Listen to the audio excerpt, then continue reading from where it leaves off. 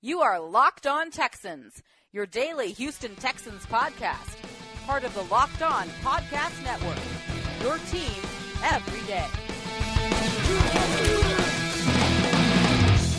We may just be days away from the Super Bowl, but in today's show, we're going to talk Senior Bowl and the NFL Draft. Hello, everybody. I'm your host, Robert Land, along with my co-host, House of Houston's Brian Patterson. Welcome to Locked On Texans, your best daily source of Texans news, views, and interviews. We're part of the FanRag Sports Network.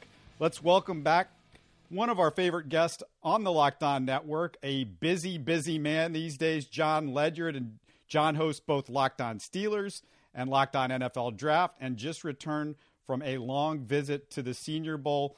We know you've been busy, so thanks for jumping on the line with us, John. Hey, no problem. Thank you guys for having me. I appreciate it. Hey, before we talk Senior Bowl and the draft, I thought it might be a slow day for Houston sports, but guys, I wasn't expecting a shouting match on Radio Row with an original Houston Texan. I mean, there are Patriots and Eagles fans, and this is the first Super Bowl week to go viral. I saw that clip. I don't know anything about the history there, but yeah, no, it's just to kind of inform you from what's going on in Houston. Josh Ennis was the guy that walked over there. Most of the shouting was Seth Payne, who, he was an original Houston Texan. Actually, the Texans got to pick him from the Jaguars because they got Tony Boselli in the draft, and it allowed them to get Seth Payne and Seth Walker, which really helped him the first few years, even though Boselli never played it down for the Texans. Of course, he's up for the Hall of Fame this weekend. So, and Seth Payne, I know Seth from being out at the Texans. He's always been great to me. Josh, the guy that he was arguing with, is kind of Brian, what would you call him? The ultimate radio troll at this point? Yeah. That's always been his MO since he's been. He went up to Philadelphia for a while. I forget the station that he worked at. He went up there for a while. He used to work for 610, Sports Radio 610 AM, but then he went up to Philadelphia. But I guess things didn't work out there, so now he's back in Houston, working for 790. So he's got this beef with Seth Payne, and he's been on the air just railing on him. And eventually, these two were going to have to meet because, they're all sitting on Radio Row. So I think this is a situation where everything just boiled over.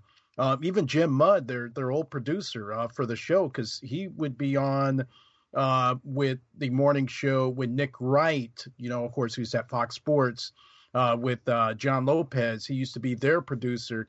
He decided to go to 790 because he wanted to work with Josh. And, a lot of it spilled over. So he was sitting next to Seth, but for some reason they were on a cell phone, and because they didn't have a wireless. I don't even know what the situation is there. But to be honest with this, I got to be cynical. I mean, is this a way for them to blow up their ratings nationwide, to let us know that Houston Sports Talk Radio is it's popping? I mean, they all talk about the same thing. I mean, it's shock jock stuff, especially with Josh. But at least Seth does have insight to his particular show. I'd listen to it. I'd listen to it exclusively as well. I've never been really a fan of Josh's show or just him, period. But I love Seth and Mike Meltzer. They do make a nice pair there. But again, this was nationwide. And David Barron made a great quote on Twitter. I mean, he was talking about, the ratings on WEEI in Boston probably got more ratings than both KBME and, the Sports Radio 610 all combined. So it goes to show, what the status of Houston sports talk and sports radio is as far as in the nation. So that got a lot of tweets because Josh tweeted back at him. He fired back. It was going back and forth. And David Barron, he's one of my favorite guys. I've read him since, he was a kid, read his stuff. He's a terrific reporter for the Chronicle, always, reports on the ratings, the guts of everything. And just a real sticky situation, guys. And I probably have talked too much. I apologize. Yeah, let me just fill in John, because I don't know if he understands all this. So the guy that's the troll, he's with the Astros and the Rocket station, Josh, and then Seth Payne is with the Texans radio station, and I mean it was to the point where the Chronicle's longtime beat writer for the Texans, the Oilers, he goes back in this town about 40 years, John McClain. I know McClain, yeah. Yeah, he just, he basically jumped off the line. He walked away because he's just so embarrassed and just the unprofessional. And we're kind of a little bit surprised that Seth Payne, he took the bait on the whole thing because, this is a Cornell grad. This isn't some guy that went to junior college or whatever. He's Cornell, Ivy League guy. So I'm really surprised about that. Yeah, just that, because everybody knows who Josh was. And he, like Brian said, he used to be on that station. So, it's not what we do here, which I'm glad. That's kind of what I love about, doing the podcast. But John, it's pretty interesting way to start things. And John, one thing that I want to ask you and get your thoughts on, and I want to get to the Alex Smith trade, but I want to start by quoting the man Texans fans knew as DJ Swag, our former second-round safety here who bounced around since and spent the last year now on Alex Smith's Redskins. Swag says, and I quote, "People say they want to win right now, but you throw away your best defender, somebody you get to set a standard with. Hashtag defense will win championships," unquote. So that kind of cracked me up, John, because Swag's taking shots at his current management for a guy that's bounced around the league as much as he has. Not maybe the best move. Yeah, it is interesting. He's kind of always said his piece, so not really that surprising. Honestly, Washington's got a lot of those guys, and you get what you pay for. You pay with those guys, you better do right by them, or they're going to let you hear about it. So I don't really have any issue with it if I'm a coach. If I'm the front office people, you're obviously not thrilled about it.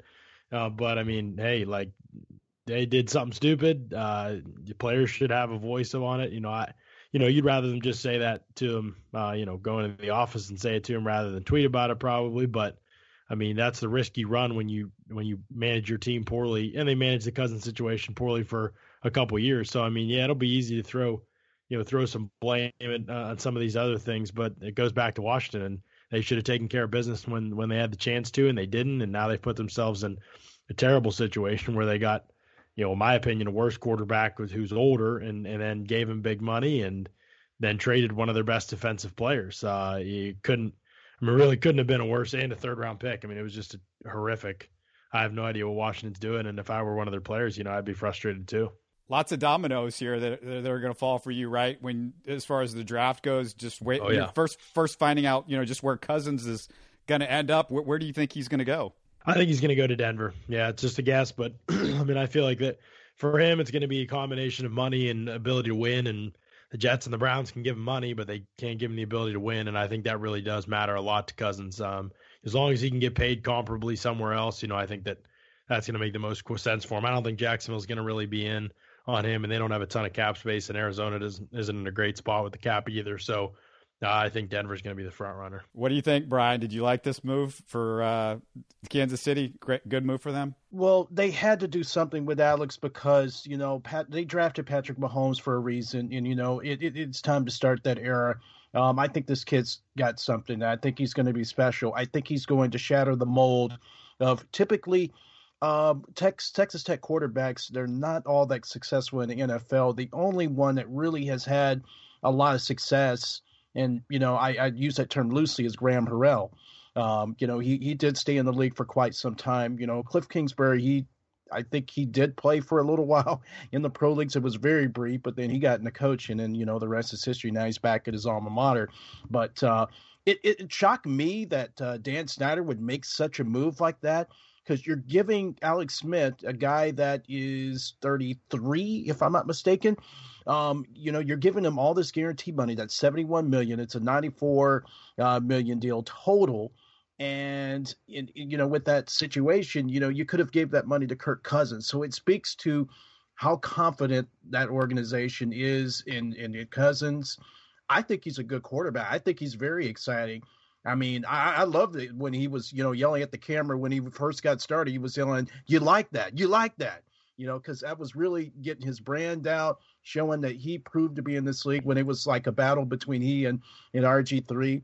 I've always been a Kirk Cousins fan, and I think he gets a ton of disrespect in Washington. Good for him, because he's going to get his deal somewhere else. But I don't think that was a smart move by Dan, because Kirk is a lot younger. They're similar quarterbacks, but it obviously speaks to that they don't like him, and they had to get him out of there. But good for Kansas City. They had a nice return as well. But Denver, like John said, is a very good option for him. That's where I would want to go if I were a free agent, because that team is built and ready to go. They just need a quarterback. They're Super Bowl ready, or at least almost close to it. They're definitely a playoff team with a quarterback. Trevor Siemian, he's solid, but he needs Gary Kubiak to bring him along. And then everybody else, like Brock Osweiler, we know how that guy is. And then, for the most part, that's where he needs to be. I totally agree. The Jets, they still just have a lot of issues. If you get the quarterback, then you've got a lot of other stuff that you got to build. Mike McCannon's got his work cut out for him. So I just think that that's where he needs to go to as well. Totally agree with you, John. Hey, John, let's go back about 9 months. What did you think about Mahomes 9 months ago? I liked him. He had an early second-round grade for me. And I grade in a vacuum. I don't put like positional value out there for quarterback or anything like that and bump him up. So I was pretty okay with the team that had a plan to develop him in place. Trading up and taking him in the first round. I get why that goes down. And he's a guy that's going to be more aggressive for sure than Alex Smith typically was anyway. Smith was a little more aggressive last year, but yeah, Mahomes is going to take his chances. He'll have to take his lumps too. That offense will be probably a little bit more high variance. I think you'll see some boneheaded stuff, but you'll see a lot of really good stuff too. And he is a smart kid. He just kind of forgoes that at times to do things that just aren't a good idea, because he thinks his arm can do anything. And I mean, it's hard to blame him. His arm can do just about anything. He's got a cannon. He can really whip it for distance. It's probably even crazier than his velocity. We talk about Josh Allen's velocity a lot of the time. Mahomes has great velocity, but for distance, I mean, he can throw the thing. It's insane how far that thing can go in the air. So he's gonna, it's gonna turn into more of an explosive offense, I think. But so they'll have some of the drive interrupting type plays they'll have from time to time that they'll have to work through too, where he misses an easy one, or even puts the ball in harm's way for turnovers and things like that. So you'll have your ups and downs, I think, with him. But it's clearly the right move. I mean, everybody knew Kansas City was going to trade Alex Smith. It was just a matter of where and when. And so no surprise that it went down. And I'm really, really excited to watch Patrick Mahomes. Now, wasn't Alex Smith sort of a whipping boy for the Steelers up there? I mean, was there any reaction from Steelers fans? Oh, probably. I mean, they always like to talk some trash. But Alex Smith, there were kind of some humps he couldn't get over in the road, and the Steelers were definitely one of them. I don't know. He just couldn't really get past that deep. I mean, it wasn't even, he had his opportunities. It wasn't all his fault. Even in some of the more recent games, it wasn't necessarily his fault all the time. It was often the fault of some teammates and some other, situations that happened. But I would say that he definitely was a guy that never made enough plays against Pittsburgh for sure. Wasn't expecting all this in the last 24 hours. Lots of news around the NFL. Before we talk a little Senior Bowl, just a quick reminder for our listeners, if you're enjoying Locked On Texans, tell your friends, let them know they can find us on iTunes, Stitcher, TuneIn, and now we are on Spotify. So lots of ways for you to put us on your phone and keep you company in that Houston traffic. John, exactly how many days did you end up spending in Mobile? I was there, got in Monday afternoon, and I left Friday morning. Really not much goes on Friday. Most of the media don't really stay for the game. So, yeah, that's so I saw all 3 days of practice and was there for the opening press conferences and stuff like that. What was your impression and the general impression that you heard from the people that were there of the Texans coaching staff? I don't know if I talked to anybody who really said anything. I mean, both the practices were really well run.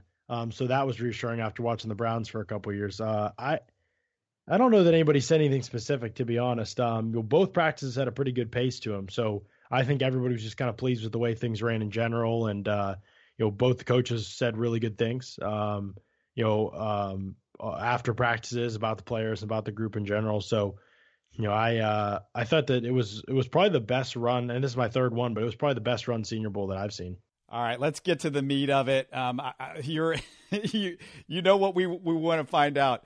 We've got about 14 third rounders. Did you? Is this a good draft if you're drafted in the third round for some offensive linemen, specifically some tackles and guards? It's always hard to say because those guys tend to kind of come off the board. I think it's a pretty good interior O-line class.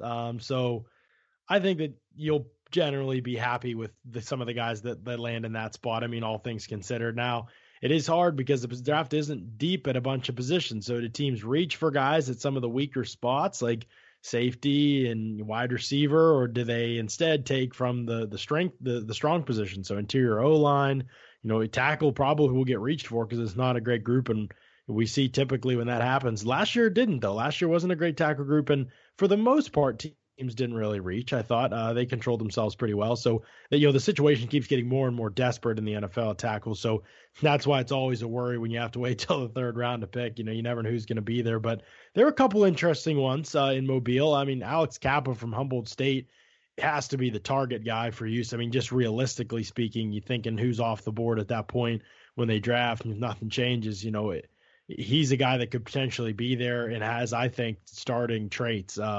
He is just really, really technical. His footwork is really good. May not be the greatest athlete in the world, but I definitely think he can get away with it because if that footwork keeps developing, because right now he gets out of his stance really well, good hands. He's aggressive in the run game, very physical guy. Could potentially start out at guard, but I like him at left tackle. I'd keep working with him there, seeing what he can give you. But Brandon Parker's another developmental guy from North Carolina A&T. You think of Julian Davenport, obviously with the Texans now, and I heard that comp thrown around when I was in Mobile, and I think I like Parker a little bit more consistency, a little bit nastier in the run game. Both guys, clearly weren't ready to be big contributors as rookies, but I think that I could see both developing into quality NFL players with the right coaching. I mean, that usually you don't see a lot of developmental tackles really become strong starters in the NFL, but I think that those guys have at least the traits that if you can coach them up well, it could potentially happen. Stranger things have happened. I mean, look at Pittsburgh with Alejandro Villanueva. So there's definitely some talent, some developmental type talent in the middle rounds, but you're looking for immediate impact guys. The Texans need, a starter or two. I mean, depending on where Davenport's at. So, this is, obviously not the ideal time to be picking to be looking for a starting tackle. Do you think the Texans, at this time with where they're at in the draft position, do they have a chance to try to snag Isaiah Wynn? He's one of my favorite tackles to come out for the draft this year. He's probably going to go, either in the second or in the third round. We do have, I believe, 3 third-round picks, if I'm not mistaken. Correct me if I'm wrong, Rob. So I was just wondering, what do you think? Is he a guy that he is worth trading up for? He's a very good football player. I do think he's going to go somewhere between 20 and 40, as long as the shoulder checks out. He played well in Mobile with the torn labrum. I don't know to what extent it's torn, but and then went back and got surgery, didn't play in the game, I believe. But very physical guy, technically sound. He's not going to be a tackle in the NFL. He's going to play inside, I'm sure. But he gives you that flexibility, I think, if you need to be able to push him out. He did his best work at guard, though, during the practices. Looked pretty good there. I think you have some scheme versatility with him, some zone, and also some gap power stuff, too, if you want to run it. So I like that about him. I thought that there'll be some times where he's beaten in pass protection. He's not perfect there yet. So he may get a second day grade from me, but I would certainly understand in a class that doesn't have a ton of elite high end talent why he'd be off the board at the end of the first round, early second round. So that they might have to make a pretty aggressive move, but I mean, yeah, he's definitely a guy that would start for Houston for sure and be a big upgrade over what they have there. Yeah. So you're saying, because I was going to ask you about Alex Kappa as well. And just with Alex, he could possibly be there whenever they get ready to pick. At that time, they may not even have to make a move for him. But I know it's kind of mixed with tackles and offensive linemen. They can go a lot higher than projected. So you think that he is a guy that would pretty much be available and would fit pretty much what the Texans are trying to do? Yeah, I think so. I mean, and he's not the only one either. I mean, there's other guys too in this draft, and Nick Martin even has some position flexibility, and he was solid last year. But it wouldn't surprise me to see you get a guy that can play inside. I don't know where Billy Price is going to end up coming off the board because I don't think he will be a guy with these great physical and athletic tools. but I think he is kind of a scrappy type of player. So I could see him sliding down a little bit like Pat Elflein did, but being a really good guy that could end up starting for a team. And he can play center, and he played right guard the year before. So he gives you some flexibility. And, Frank Ragnow from Arkansas, he's had some injuries this past year. I don't know where he's going to end up coming off the board. It's really hard to tell with some of those guys. They could slide to day 3. We've seen it happen before, to round 3. We've seen it happen before. So, you could target a guy like that. And if you feel better about them at center, kick Martin to guard, and, that a little way of solving 2 problems at once, I think. But so I wouldn't say that they're like close to any offensive line position. I just think get in position to get as many quality offensive linemen as you can. And really, I mean, honestly, if you look at Houston's draft, I know, we will talk about other positions, and there's certainly other needs, but I don't really know that you can I'm sure Davenport's going to get a shot to start next year. I guess is Su'a-Filo still under contract? I guess you got to ride it out with him for one more year, but I mean, he's not very good, and Nick Martin, I'm sure you're going to want to start, but that's a lot of injuries for him now. I mean, you got to bring in competition almost at as many of these 5 spots as you can. Yeah. Su'a-Filo's a free agent. And, we talked about on our show that we ran the numbers, and 6 of the Texans' 10 worst graded players on Pro Football Focus were the offensive linemen this past year. So, oh man, yeah, Su'a-Filo's gone. No way they re-sign him. Yeah. So I guess I want to go back to what you were saying earlier. You said it wasn't a really deep draft, or a deep draft at a lot of positions. Is there any position that, if you've got a bunch of 3rd rounders, maybe that's something that a position you would focus on besides offensive line?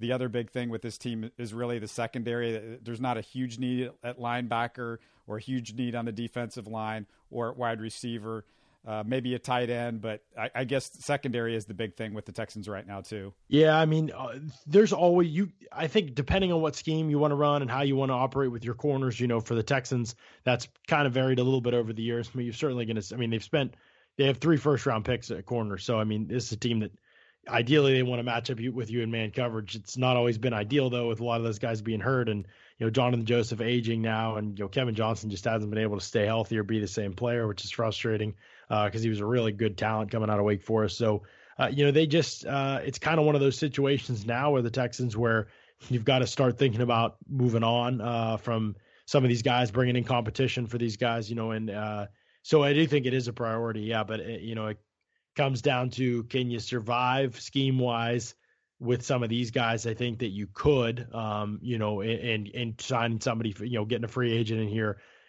or with that offensive line. I just don't think they can do anything offensively. And your number 1 asset is Deshaun Watson and his health. And if you can't protect that in these games, anything else you do is going to be pointless. So, to me, I just feel like anything they can do on offensive to improve the offensive line has to be top priority. And if that means you let corner slide, to day 3 of the draft, then you got to try and find a nice steal there. And I think that there is a decent amount of depth at the cornerback group. We always see day 3 corners. It's not like offensive linemen where most of the top guys in the league are top picks, and there's a shortage of talent at the position. There's a lot of good corners these days, and you can find guys that'll contribute in a capacity if you can tweak some things schematically and make life a little bit easier.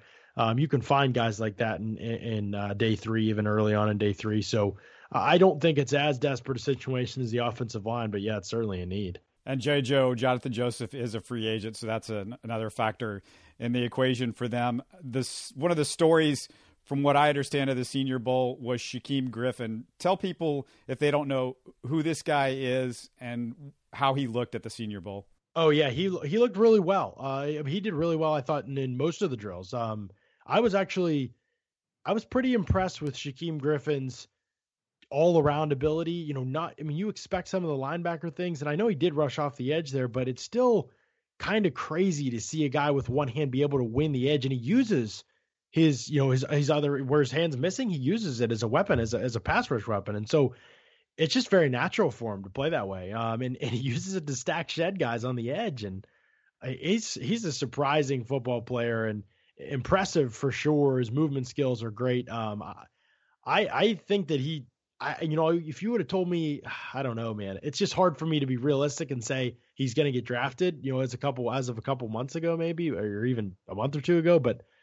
I don't know. I think he's going to get drafted. I really do. I think he's going to get drafted day 3. I think he tackles surprisingly well. I mean, I don't know how in the world he does it, but he's an incredible. He might have had the best get off the line of scrimmage of any guy there. And I mean, all line of scrimmage players. I mean, he's so explosive off the edge. And I don't really know what kind of package he gets used for in the NFL, as an edge guy, because I mean, he is so small. He's not big enough to play there, and if a team, it'll have to be like long and late downs for sure.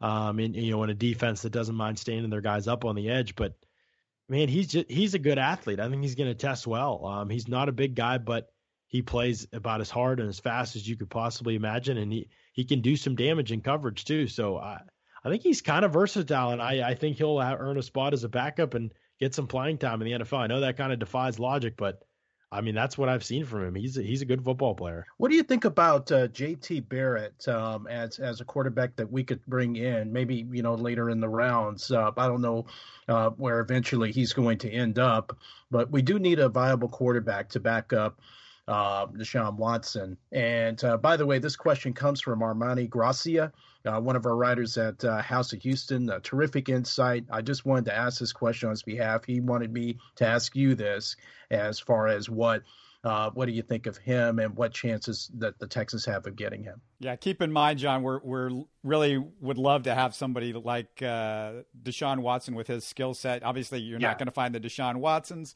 but with Tom Savage and TJ Yates, that was the obvious thing when they came in. It was they had to change the entire offense around. Yeah, I mean, JT Barrett is probably one of the slowest mental processors from the pocket that I've ever scouted. I mean, everything is very methodical for him. There's not much of an internal clock where Deshaun Watson really feels pressure and moves well in the pocket. Barrett, he's a decent athlete for sure, but he is just a guy that is almost painfully slow in terms of processing what he sees as a quarterback. And, predetermined read stuff is fine, but anything he has to do down the field or, a cup progression work and things like that, it's just not his cup of tea. Things happen very slowly for him from the pocket. And because of that, he holds the ball for a long time. That's probably not a great recipe behind that offensive line. So will Barrett get drafted is the big question. I could see him being a late day 3 pick, especially in this class, I think. Now, there are a lot of quarterbacks in this class, so I could definitely see a scenario where he isn't drafted just because of the depth at quarterback. And, there's a certain number of teams that need quarterbacks, but the rest of the class isn't great. And a lot of people are going to like Barrett's leadership, and he's generally accurate when he does get the ball out and, things like that, not down the field, but in the short to intermediate game. They're going to see a lot of game manager type trades with Barrett. You can build a package around him, things like that, that I think will probably entice them enough to give him a shot in a camp, and maybe that happens with a late day 3 pick. So, I mean, could you do worse than JT Barrett? Probably, but he definitely is not a guy I would get excited about for the NFL. And would you, if you were the Texans, I know you cover, all the teams and whatnot, but, thinking like the Texans, would it be best that we just go sign somebody off the street, somebody that's already been there and done that to back him up? Or is there anybody in this draft that you think would fit in this system that would be similar to Deshaun Watson's traits? Yeah, it's a good question. I think what Deshaun Watson does really well, and what he did really well that kind of saved the team this year, was his ability to play in and out of structure. When it was there in structure, he was able to do really good things. When he had to get out of structure, he was.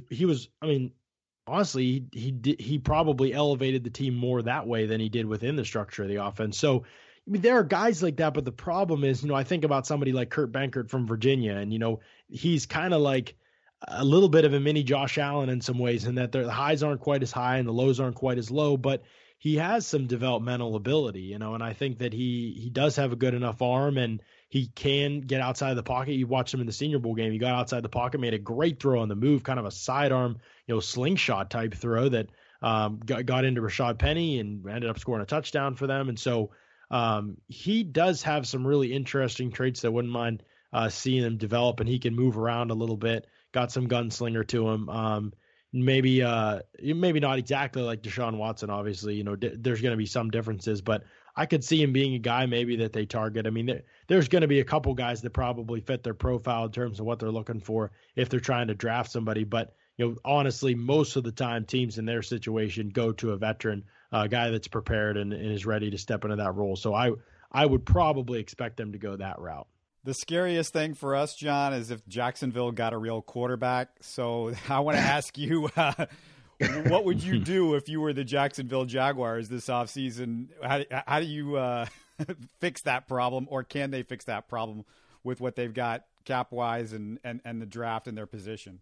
I don't know that they can. I've heard not good things about Sam Bradford's knees situation. It sounded like Ben Albright was even saying something today on Twitter about Sam Bradford's knees, and so kind of being shot. And he might be one guy they could afford. I don't think they can afford Kirk Cousins the way their caps currently sits anyway. And so I think they're kind of in a situation where, they should they draft somebody and be aggressive, move up? Yeah, they don't have a lot of needs. They have a ton of young talent. This is the time. They don't really have anybody to worry about the next 2 years in terms of free agents. They're doing pretty all right there. Allen Robinson, they got to make a decision on this year, but look at the way their receivers played this year. They have a lot of good depth there. I think they have a lot of leverage in that situation, him coming off an injury. They're in a really good spot to be able to be aggressive in the draft. So I would try to be aggressive for sure, but if you're asking me, that's what I think they should do, try to be aggressive, move up for a quarterback. What will they do? I don't think they'll do anything. I think they'll be okay with Blake. Do I think they'll be as good with Blake next year? Absolutely not. I don't think there's any chance they get back to the AFC Championship with Blake Bortles, but with a better quarterback, they could. I just don't know that that's going to be necessarily in the cards for them. Now, they'll draft somebody, but it'll be probably a later round guy. I think that's probably more the direction they'll be willing to go. I just don't see them being aggressive and moving up for a quarterback, and I think you're going to see 4 or 5 guys go off the board early on. If they would have gotten Alex Smith, I think they would have been a Super Bowl team. I think Alex Smith, because they just need the quarterback to make that complete, kind of like we were talking about with Denver. I think Alex Smith would have been a great fit, but who knows if Jacksonville wanted to spend the money. I know they've spent a lot already, but I think they still have a lot available. No, I don't think so. I don't think they've got a lot available. John? It's decent. I think they have about 16 mil in the cap right now. Now there's a lot of moving and shaking still to be done too. Yeah, there's a lot. Teams can restructure. Teams can do a lot of different things. They can cut some people. I haven't looked in depth at all the different guys and where they could get out of contracts and such. But the way it sits right now, they're okay. But to give Cousins, Cousins would be a guy you're talking about 26 to 30 mil a year. There's not a ton of teams in the NFL that could do something like that. John, we talked about you host Locked On Steelers, Le'Veon Bell. What's he going to do? Yeah, he's not going anywhere. Here's the deal. Le'Veon Bell had 97% of the Steelers plays last season. He touched the ball more than any other skill player in the NFL. The Steelers are well aware of their window to win a Super Bowl with Ben Roethlisberger. He's either getting tagged or he's getting signed, and he can talk about retiring as much as he wants. Everybody knows that's not going to happen. He'll probably sit out camp again and then come play in the regular season and be one of the best offensive players in the league. You're just not parting with a guy like that, with everything that the Steelers have on the line. I know some of the stuff gets built up with him, and I'm not saying there's never any immature stuff with him that, there is from time to time, but he's not this locker room cancer or anything like that. Everybody loves Le'Veon Bell there. He's a very popular guy in that room. And so I don't think the internal issues are all it's cranked up to be. Do you think Mike Tomlin deserves the shoulder of most of the blame for them failing to get to where they wanted to be to play the Patriots? They wanted to be that team to beat the Patriots in the AFC Championship, and instead, of course, it was the Jaguars. How much blame do you think that Mike Tomlin should get for just the whole dysfunction of what happened there? Just a complete breakdown, play calls, and whatnot. Yeah, offensively, he's definitely ceded a lot of things to Todd Haley, so I don't really blame the 4th down play calls on him as much. I think you bring in your OC, you trust him to run that part of things. Defensively, though, the breakdowns, that's on him. There's no question.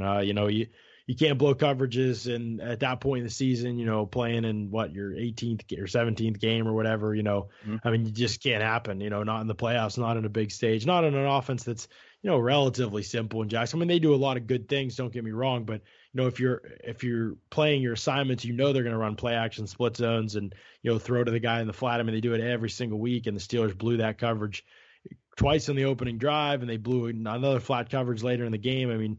Bortles had about 80 yards off of throws, just he jumped off into the flat and he threw one deep ball up, and they couldn't make a play. It was underthrown, and nobody could make a play on it. And so to some degree, the players, there was some talent gaps. I mean, definitely linebacker was a real weakness for the Steelers, and it's their biggest need going into the offseason. And, the cornerback play from Artie Burns was definitely disappointing. So they've got some young guys that haven't really played up to snuff that they're going to have to start pushing a little bit this offseason, bringing in other guys and starting to push them a little bit because we got to find out if they're going to be, long-term fits here for the team. But, so that part's disappointing. But, I mean, the lack of communication and, just the preparation and not being able to, consistently, you don't have enough guys in the box, errors like that. It is on him, and it's kind of a bummer. I mean, I don't, you blame defensive coordinator Keith Butler too, but Tomlin's a defensive-oriented coach, and eventually a lot of that comes back on him. Did any of you guys catch Aaron Williams' Players Tribune piece on Wednesday today? I saw that he wrote one, but that's all. I didn't read it. Yeah, no, I didn't see it yet. It's a hell of a read. Great stuff. I mean, he first of all announces his retirement. The Buffalo Bills secondary player, and it's just an incredible story because he just apologizes to the Bills fans for his first couple of years not really putting the effort that he should have put into being a player, and it was an amazing piece to read. But one thing that was also interesting from a Texans perspective is he said that the Texans brought him in, they were going to sign him, but he just couldn't pass the medical exams. I mean, they had given him his locker even, I mean, they brought him in, showed him his locker, the whole thing. And with the Texans as badly as they were looking in the secondary this past year, it's kind of an interesting story. But yeah, it's definitely worth the read. I recommend you guys check that out. Yeah, I'll have to check that out. Yeah, I think we talked a bit about it yesterday. It's just an amazing, story. It's just one of those 20/20 hindsight type things, with the Houston Texans. So yeah, I'm pretty sure it's a great piece. I usually read the stuff on Players Tribune, so I'll definitely check it out. Last thing, John, we got to bring you back after a free agency and see where things are after that. Sort of see how the draft is setting up. But was there a guy at the Senior Bowl that you fell in love with? You thought, oh, this isn't who I thought he was after, seeing him throughout the season and throughout the last few years? Yeah, there were two guys that really just seized my attention. Nathan Shepard from Fort Hays State, defensive tackle, is just crazy, man. Physical, great hand usage, pass rush repertoire. I mean, he has the full package as a defensive lineman. I think he's going to test really well. He broke his hand in the second day of practice. Not a bad break. I think 2 to 3 weeks and no surgery required. They said he should be back for the combine. So, but he didn't work the rest of the week. But just Tuesday, I mean, he beat absolutely everybody that faced him. I mean, you worry about jumping competition, and then you watch him whoop somebody in every single drill, in team and one-on-ones. It didn't matter, man. He just annihilated people. And his tape at Fort Hays State is just a highlight reel. He's just constantly working through blockers, constantly getting doubled, constantly beating guys, never ending energy. He's an extremely physical football player, and he looks like a bodybuilder. I mean, his frame is just unbelievable. He's 310 pounds, 6'3.5", I think he came 6'4" almost. And I mean, he was just, he's the real deal. I think he's going to, I've heard there's some history stuff with him. I don't know the extent of it. I certainly don't want to slander him or anything, but I've heard there's some off-field something, in the past, whether it's just baggage in the past, I don't know what it might be. I've just heard that, be wary of him for that reason. But so I have no idea what's going to happen in that regard, but his tape is unbelievable. His Senior Bowl performance was unbelievable. He is going to kill the combine, I think, if he's able to do everything. Yeah, I mean, this guy's the real deal, and I think he has a great shot to go top 50 if everything else checks out. If it doesn't, I have no idea where he's going to go, because a small school guy with concerns, character-wise, is not great. The other guy is Fred Warner from linebacker from BYU. Can run, can cover. He played kind of an edge overhang role there at BYU, but he played behind the defensive line as an off-ball linebacker this week. I was really interested to see how would he read his keys, would he attack blockers, be aggressive in his run fits, and he was to the max, all of those things. He was terrific reading his keys, chasing guys through backside gaps, using his range. I mean, he can run, he can cover. He had 7 picks, 13 passes defense there. He can match up with guys in the slot. And with the way he looked against the run, playing around the box, man, I mean, I think he also has potential to skyrocket up boards and be a top 2 round pick. So we'll see how those guys test, but I expect both of them to test really well. And I think you'll start hearing more about both their names in the national circle here pretty soon. Awesome. Simple question to close it out. Eagles or Patriots? I hope it's the Eagles, but I think it's the Patriots. I can't see Nick Foles beating Tom Brady. I know there's more to it than that, but let's be honest. Nick Foles beating Tom Brady, I can't see it. That'd be the best sports story of the year by far if it happens. I would love it.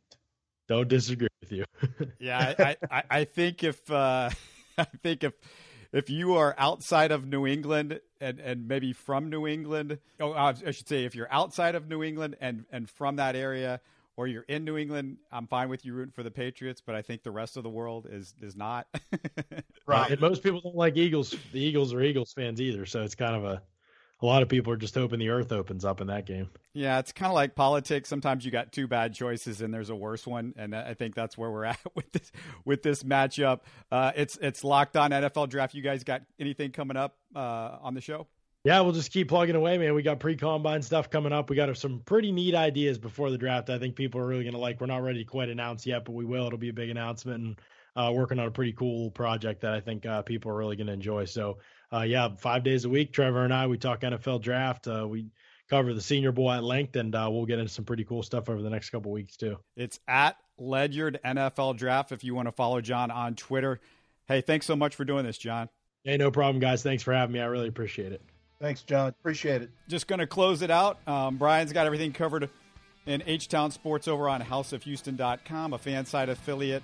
That's all for this one. So barring any more full-on ex-Texans violence at the Super Bowl, we'll talk to you guys again after Tom Brady wins the Super Bowl again. And maybe Janet Jackson's surprise halftime appearance. I'll call that one if it happens. As always, thanks for making us a part of your week. You are Locked On Texans, your daily Houston Texans podcast.